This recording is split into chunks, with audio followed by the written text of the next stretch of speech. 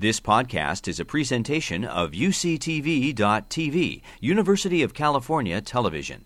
Like what you learn? Help others discover UCTV podcasts by leaving a comment or rating in iTunes. I cannot tell you how absolutely honored I am to have this privilege to introduce one of my sheroes.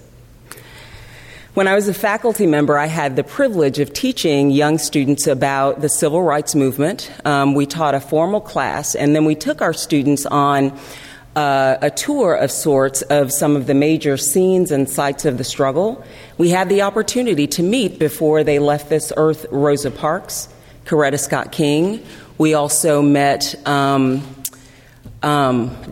Nash and also Julian Bond. And we taught about the strategies of great civil rights leaders like Mrs. Myrlie Evers Williams. At lunch today, Mrs. Evers Williams said that she's at the point in her life where she's ready to pass the torch to a new generation. And the best she can hope for is that she planted a seed. And I want to say to you tonight, Mrs. Evers Williams, that you planted many seeds that took root. And I stand here today because of you. Thank you. Your risk, your sacrifice is my reward, and my greatest aspiration is to make you proud. While we've made progress as a nation, there's still much work to be done, and we gladly accept the torch that you pass. Myrlie Louise Beasley was born on March 17, 1933, in Vicksburg, Mississippi. She was raised by her grandmother, a school teacher who encouraged her love of learning and music. She attended Alcorn A&M College, now Alcorn State University, where she met her future husband, Medgar Evers. She became involved with the National Association of the Advancement of Colored People, more commonly known as the NAACP, when her husband became the Mississippi Field Secretary for the group. Side by side, they worked to end racial segregation in public facilities and to ensure the voting rights of African Americans were not violated. There were people who were vehemently opposed to these changes, and on June 12, 1963, Myrlie's husband, Medgar, was killed in front of his home by a known white supremacist named Byron De La Beckwith. After two failed attempts by all-white juries to convict De La Beckwith of this murder, Myrlie Evers and her family finally prevailed after a multicultural jury found him guilty of the crime in 1994. While pursuing justice for her slain husband, Mrs. Evers became a civil rights leader in her own right and continued to be involved with the NAACP. She and her 3 children moved to Claremont, California, where she attended Pomona College and earned her BS in sociology in 1968. She worked at Pomona College for a few years and then moved to New York to take a vice president position with the advertising firm of Siegelman and Lotz. She later joined Atlantic Richfield as Director of Community Affairs. During this time, Walter Williams, a man she had met while at Claremont College, would become her husband. She continued to expand her leadership as a Tom Bradley appointee to the LA Public Board of Works and within the NAACP. She was elected to chair the NAACP in 1995 and immediately began to address internal issues with leadership and finances. Under her leadership, the NAACP was able to regain its place as a premier civil rights organization in this country. She left the NAACP in 1998 to pursue other projects, including the establishment of the Medgar and Myrlie Evers Institute on the campus of Alcorn State University. The Institute, where she serves as chair, has the mission of championing civil rights with a focus on history, education, and reconciliation, especially among young people. And now I present our speaker for the evening, Mrs. Myrlie Evers Williams. Please join me in welcoming her to the stage.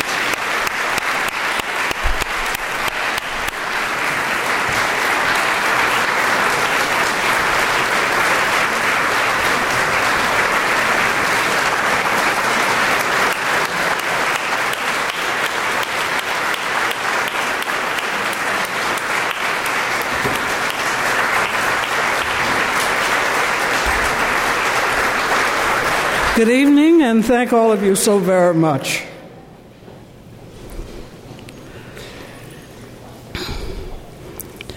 Every time I hear someone speak of those things that have that I have actually been blessed to do and be involved in, I find myself a little bit amazed.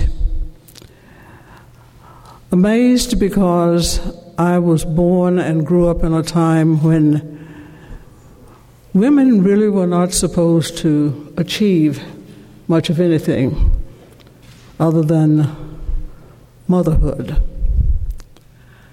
And I think back of all of the things that have happened to me and for me, and I find that I'm simply blessed. Blessed to have been a part of this country and a time where we would often like to forget what happened. The resurrection of honesty, faith, belief in mankind, and how we have moved forward to today. I have had a marvelous experience on this campus today. It's been a very busy one, but I have seen so much, I have learned so much, and I have been embraced by so many people. And that is a wonderful feeling. But you go back and you think, what can I say that will motivate people, particularly our young people, to be active, to be more active in today's society, in shaping it in terms of the way we would want it to be. Now, I'm making an assumption that we all want freedom, that we all want justice, that we all want equality. But I'm also a realist, and I realize not everyone wants those same things. So where are we today? In the greatest society in the world, the one that supposedly represents freedom for all, we reflect back and see that we are still dealing with the ills of prejudice and racism. And to some, it comes as a shock that we would indeed, at this day and time, still be talking about injustices in the United States of America. But my friends, that's exactly where it is. Not only are we talking about it, but we are admitting that there are steps backward instead of forward. I have had a most interesting and invigorating day on this campus. Opportunity to meet with students, to listen to them when I wasn't talking too much, to see how they thought about where we are today, not only on this campus, not only in this state, but in this nation. And the question has come up time and time again, or the question did come up time and time again, about the subject tonight, about Selma. I found it a little difficult to answer some of the questions, because to me, Selma is still here. It's still a part of America, the American dream, and things that have not gone exactly as we wished. So perhaps I'll start off reminiscing about Selma. You heard just a little bit about my life, and it has been one filled with hope, with dreams, anger, bitterness, the need and the want for revenge, and the realization that those negatives have no place in my life and hopefully in the lives of others, nor in building this American dream. But let me take you back a couple of weeks to the Selma March. After it was over, I had friends call and they said to me, "Where were you? We didn't see you on television. Why weren't you there?" And I said, if I had been there, my purpose would not have been to be on television.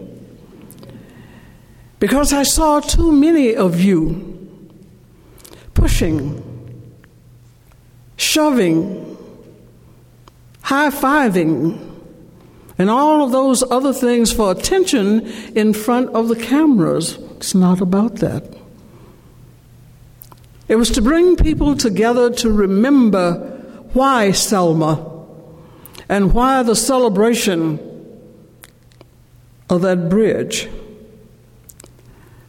Some smiled, others looked at me and just shook their head like, "You're hopeless." But that's okay, because I meant that. And I said, it's not about show. It's not about show of an individual.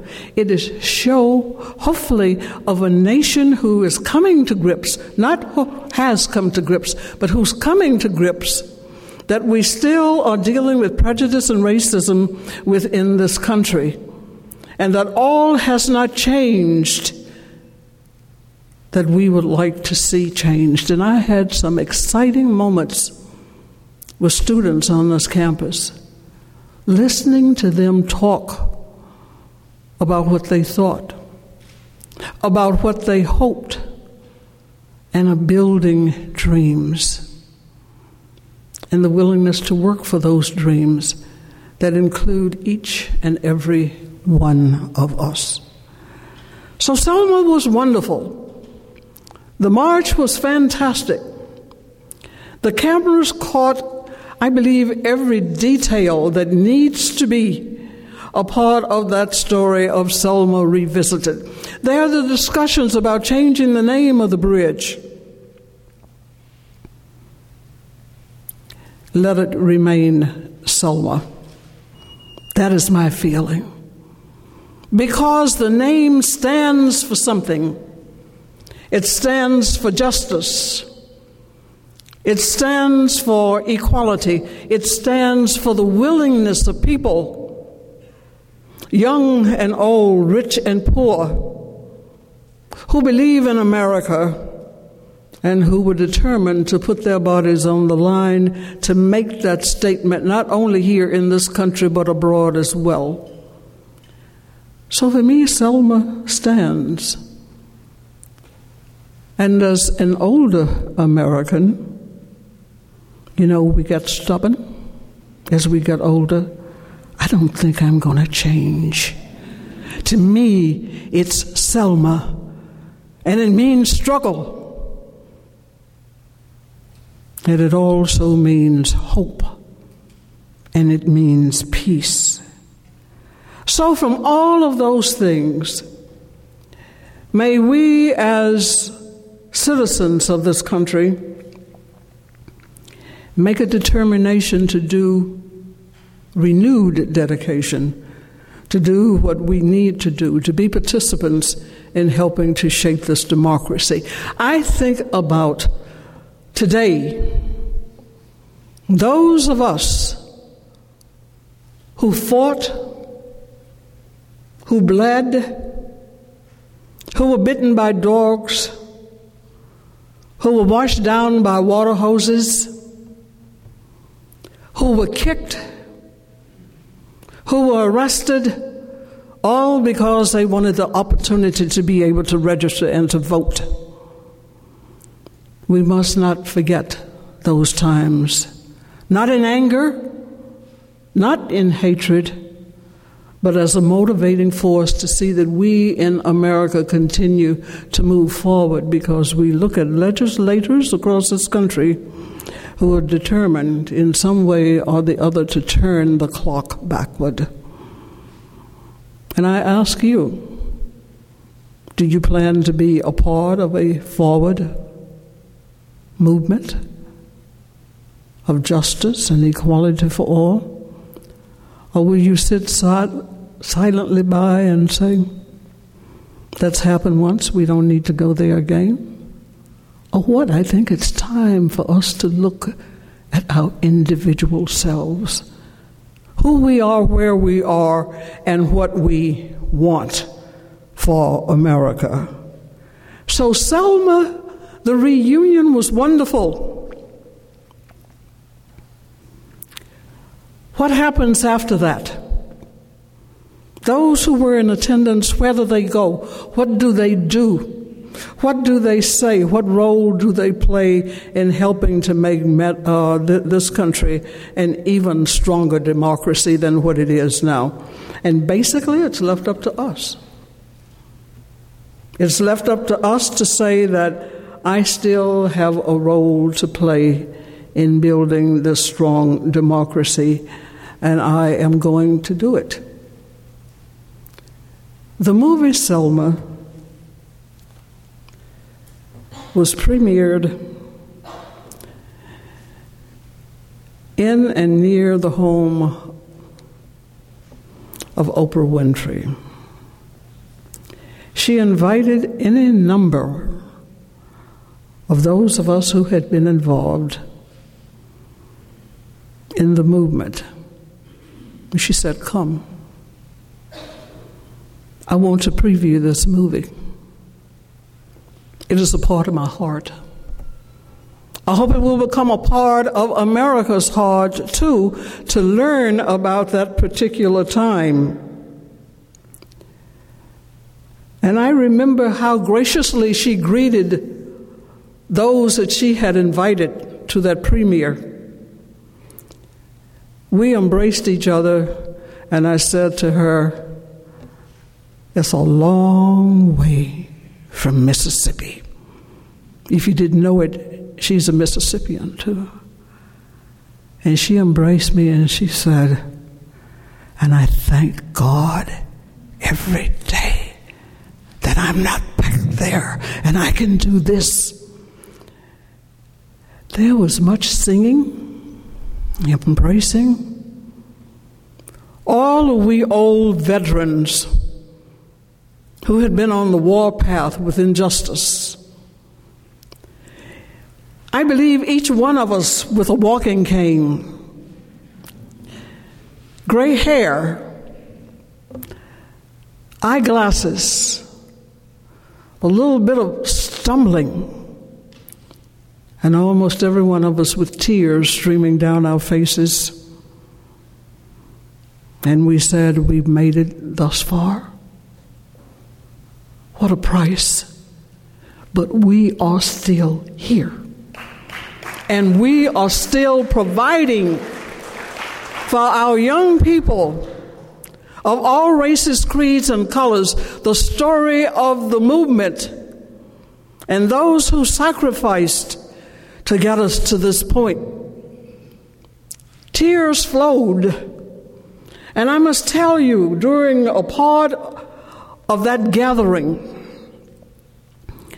a few of us looked over in a direction,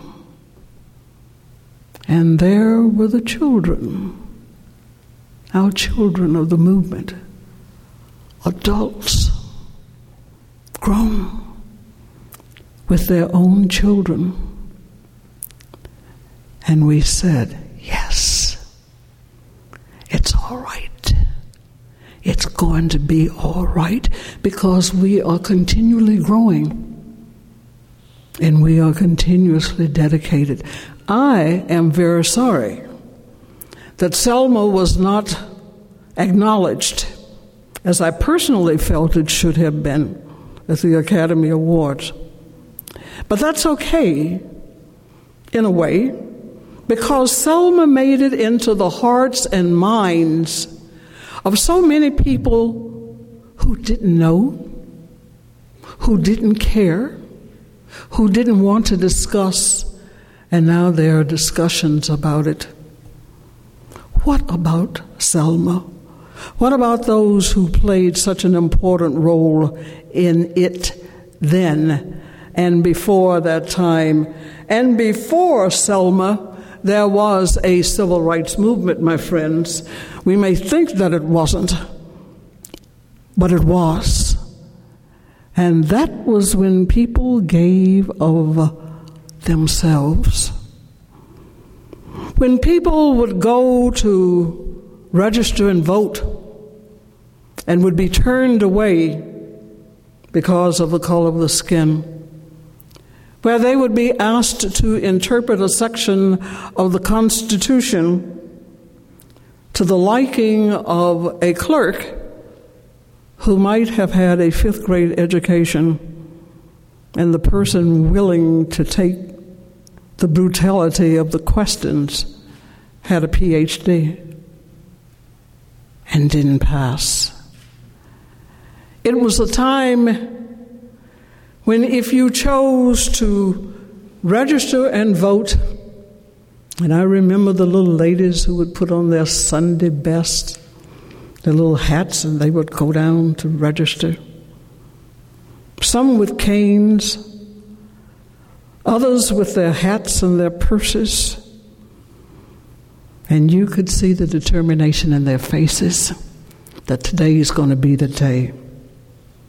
And they would get there, and they would be told to interpret a section of the Constitution of that particular state. And even though they may have been as accurate as anyone could, they were turned down because they did not meet the qualifications of the person who was giving that test, who might have had only a 5th grade education. You may say, why is she going back into all of those things? I'm being selfish tonight because it's something that I need to do and I need to remind myself of, and I'm hopeful that the younger generation here will listen and be able to pull in a certain grace about citizenship and realize that it is not free. Someone said to me, how can you be so nice? I smiled. And I said, it's easy. But what they don't know is that there is a fire that burns within my heart, within my mind. As I think about all of the people who gave so much to freedom, as I think about my husband who was shot down at our door, and our 3 children ran out to see their father dying. I think of the young people and the elderly who protested and were thrown behind guarded places with barbed wire, and how the police would bring in big tubs of food and water and stand there and spit in those containers and say, this is for you. I cannot blot that from my memory. I think of the children who were lassoed and dragged through the streets because their parents were afraid to protest. They took it upon themselves to do it. And many of them had scars for life.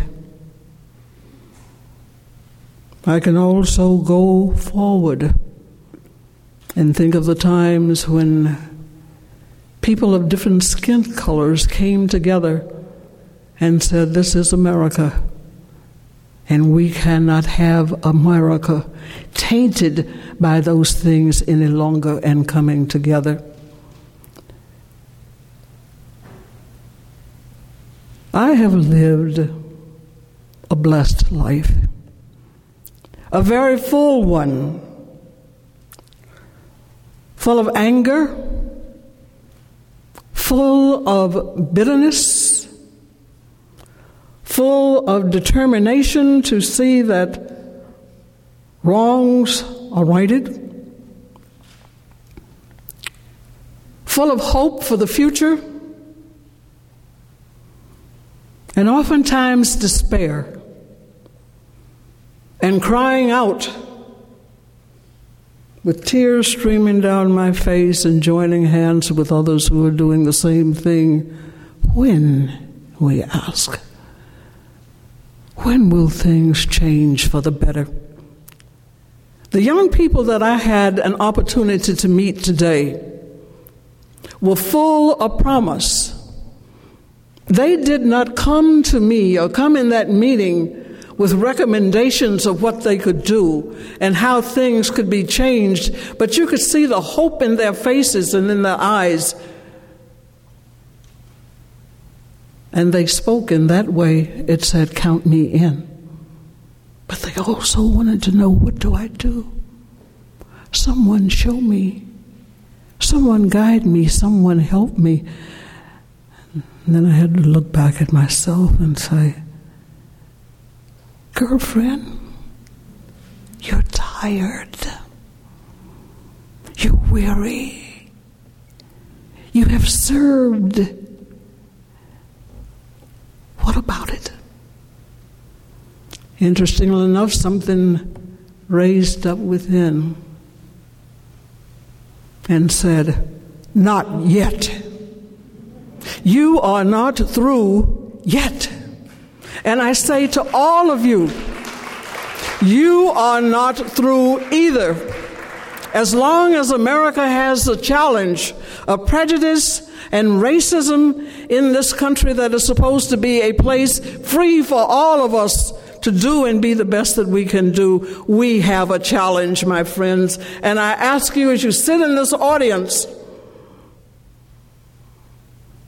please ask yourself the question, am I doing my part to make not only this institution, not only this state, but all of America be what it can be? Because we know it can happen. One person won't make the change. Two people won't make the change. But a group bonded together in the determination of love and justice can make and keep the movement going, where America does not have to say to any country on this planet that we fall behind.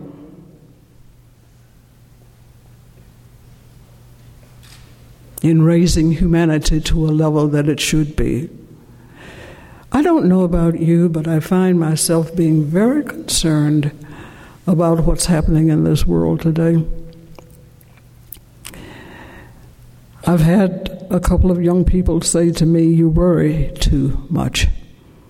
You are old, the old time. We don't do things that way anymore. And I say, tell me more. Tell me what you do. Tell me what you see. What are your plans to move humanity forward? And very seldom do I get an answer. It's a shrug of the shoulders. Well, I don't know, but it'll happen sometime. It will happen sometime, but it will not happen without our being there to see that it does. There was a time in my life when I fed on hatred because I needed that to be able to survive, only to find that hatred is a detrimental element in anyone's life for any reason. So you try to lift yourself up above that. And it's not always easy to do. But as someone said to me, and they were quoting or attempting to quote Maya Angelou, I want to dance the dance of freedom. And she showed us how. There were others who said, I want to wave the flag of freedom. And they did so. And there were others who said, what is freedom? It's freedom for me and me alone.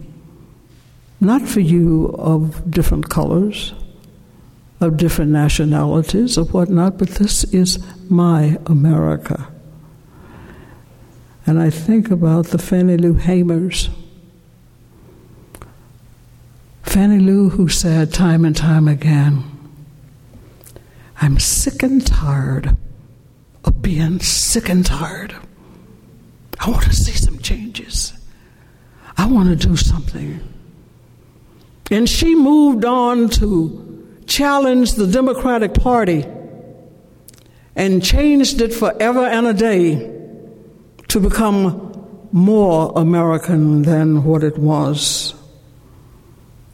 I think of Medgar Evers, who said a couple of nights before he was killed,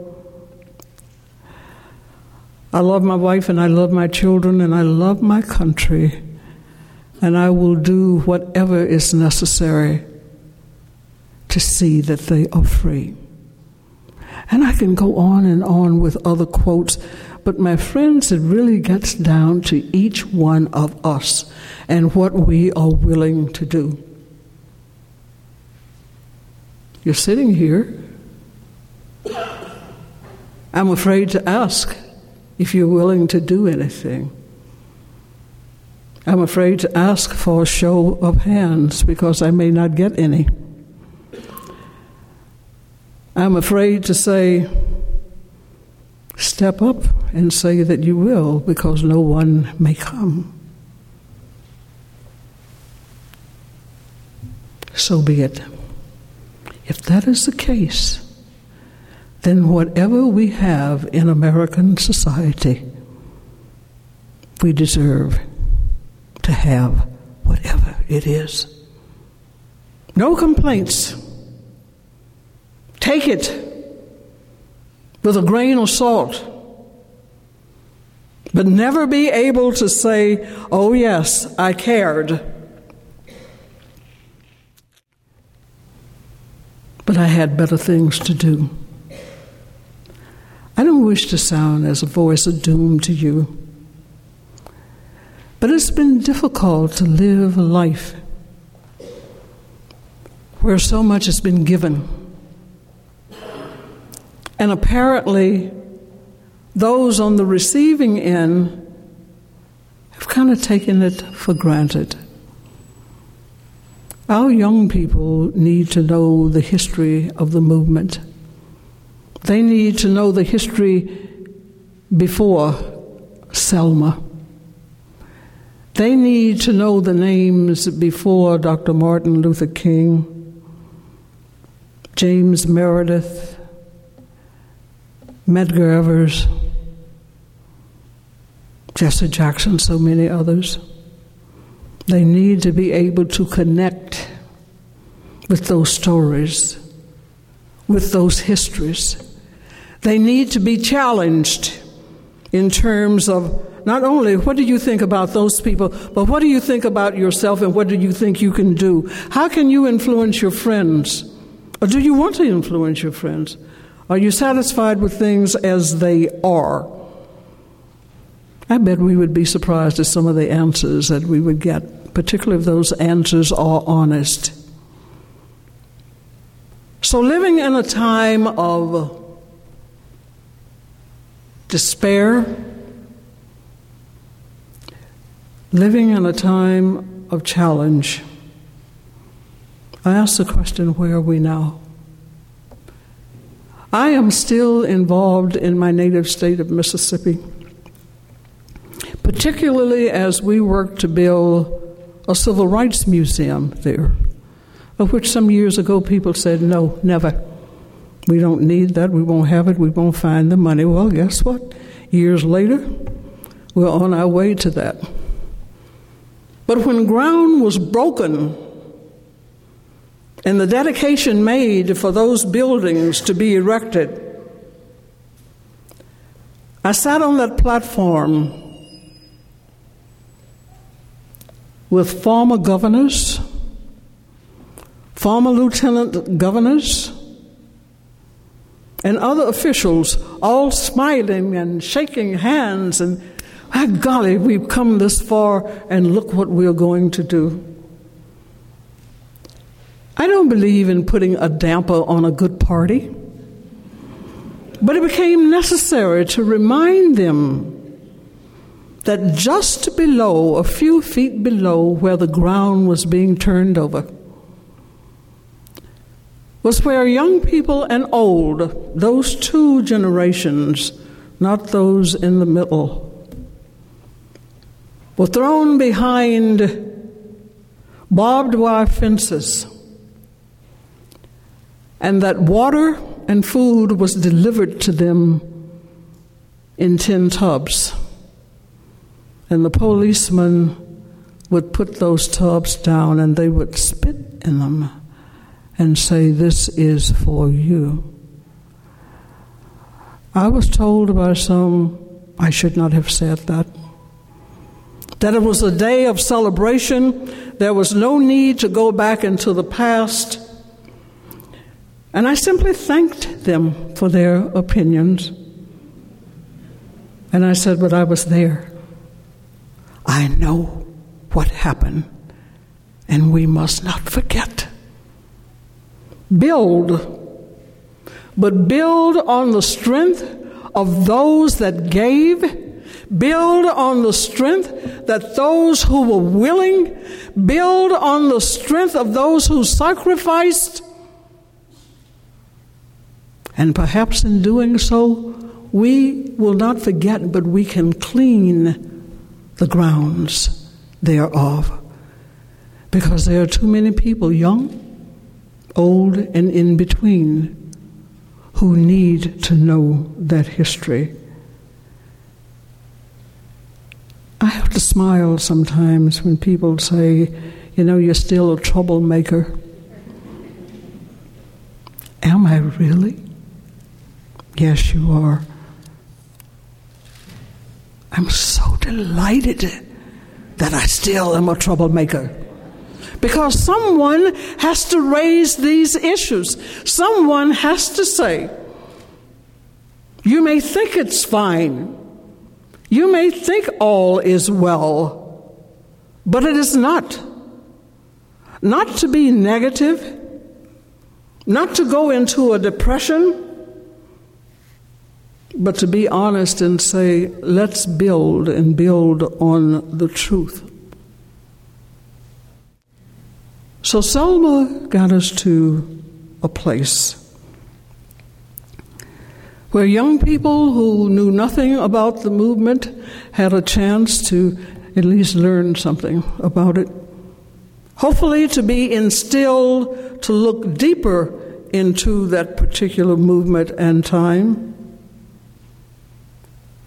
To look at the industry as it is today and realize that something must have been wrong when Selma wasn't recognized at all. You're a wonderful audience, but don't you wonder that maybe there was a little something crooked there? That hearts did not come alive? That there was no fire burning and asking questions? Have we become so complacent that we don't ask questions anymore? That we don't demand answers anymore? I trust not. And we go back to that day with Oprah. And all of we older ones were there, crying, embracing each other, turned around and looked, and there were our children with their children together, talking about what they went through as little ones, and that they had survived, and that they are now reaching out and bringing their own children up in the spirit of freedom, in the spirit of justice. They were there and brought more tears because we knew that there is a great future that's still there for each and every one of us. And I hope for each of you in this audience, there will be a wee bit of uncomfortableness as you sit and as you think and as you ask yourselves, what have I done to make things better in this United States of America? My heart was broken, and it has taken years with a good front to get through everything that has happened. But there's a reason for everything, I believe. And those who went before us had a mission, and they gave to that mission, and it lifted us to the level where we are today. You have an absolutely marvelous institution of higher learning. And I looked at all of the young people walking through the different areas, and I said, there goes a spectacular brain. And I said and thought that about each and every one that I saw. And I wondered, what will those magnificent brains do? Not just for themselves, but for society as a whole. The fight never ends, my friends, but it doesn't have to be vicious. It doesn't have to be nasty. But I would hope it would be a clean fight, one where all of us could engage in the knowledge of the history of the civil rights movement, compassion for those who worked to take it forward, insight into those who are still laboring in the field, and for a young generation to move us all forward. And someone said to me, "You foolish woman, because you're hanging on to things that are long gone." And I answered, "You are more foolish than I thought you were, because it is with this hope, it is with this dream, it is with remembering those people who gave so much to this country. It is being aware of the Fergusons. It is being aware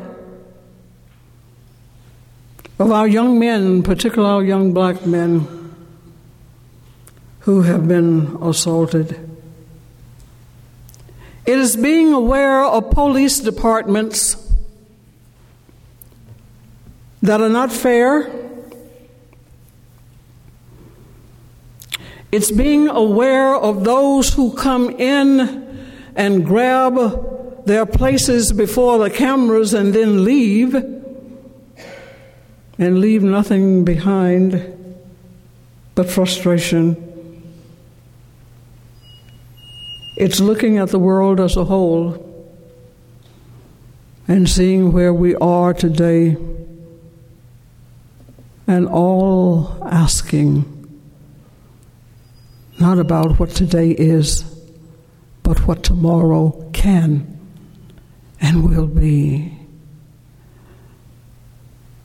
I think of a woman whose portrait was made as she stood next to her husband as he was greeting dignitaries, and she had the sour look on her face. You saw one dignitary after another pass her by, ignore her. One or two stopped and acknowledged her. And I wondered to myself, if it was anyone other than Michelle Obama, what would the reaction have been? So I reacted to that, and I said to myself, hold on, Michelle. Hold on.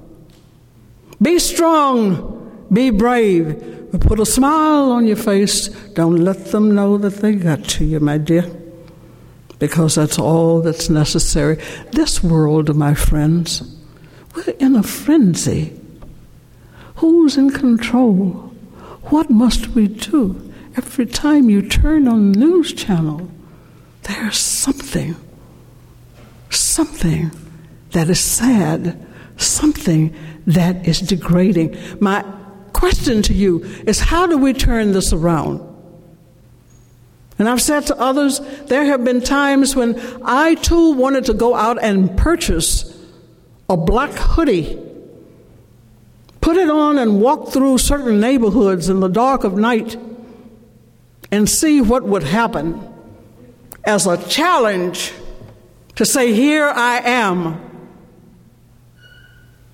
I might be getting older, but what are you going to do about it? I'm here.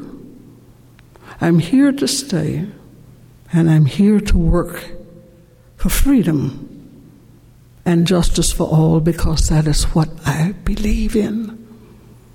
It is not time to give up, my friends, in terms of who we are as a nation. Those things that we embrace, that something exists, such as freedom and justice for all, that we believe in it, and that we are willing to take the challenge to see that it forever remains the truth. In this America, our beloved home, I thank you.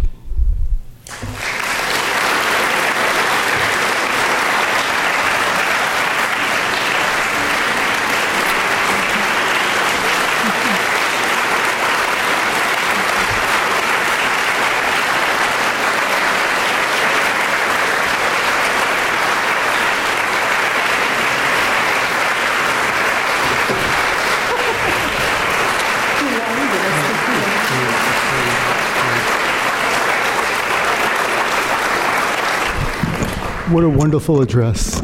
Absolutely wonderful. Thurgood Marshall College at the University of California, San Diego, every couple of years bestows the Thurgood Marshall Medal to a leader in our country that helped contribute to society, social justice, and hopefully a better world. Our college is delighted and honored to give this award to you, Mrs. Evers-Williams. And let me read the award to you. In tribute to your career advancing civil rights, your work as a chairwoman of the NAACP, and your many published books on social justice, April 9th, 2015. We thank you. Thank you, sir. You've been listening to a podcast by University of California Television. For more information about this program or UCTV, visit us online at uctv.tv.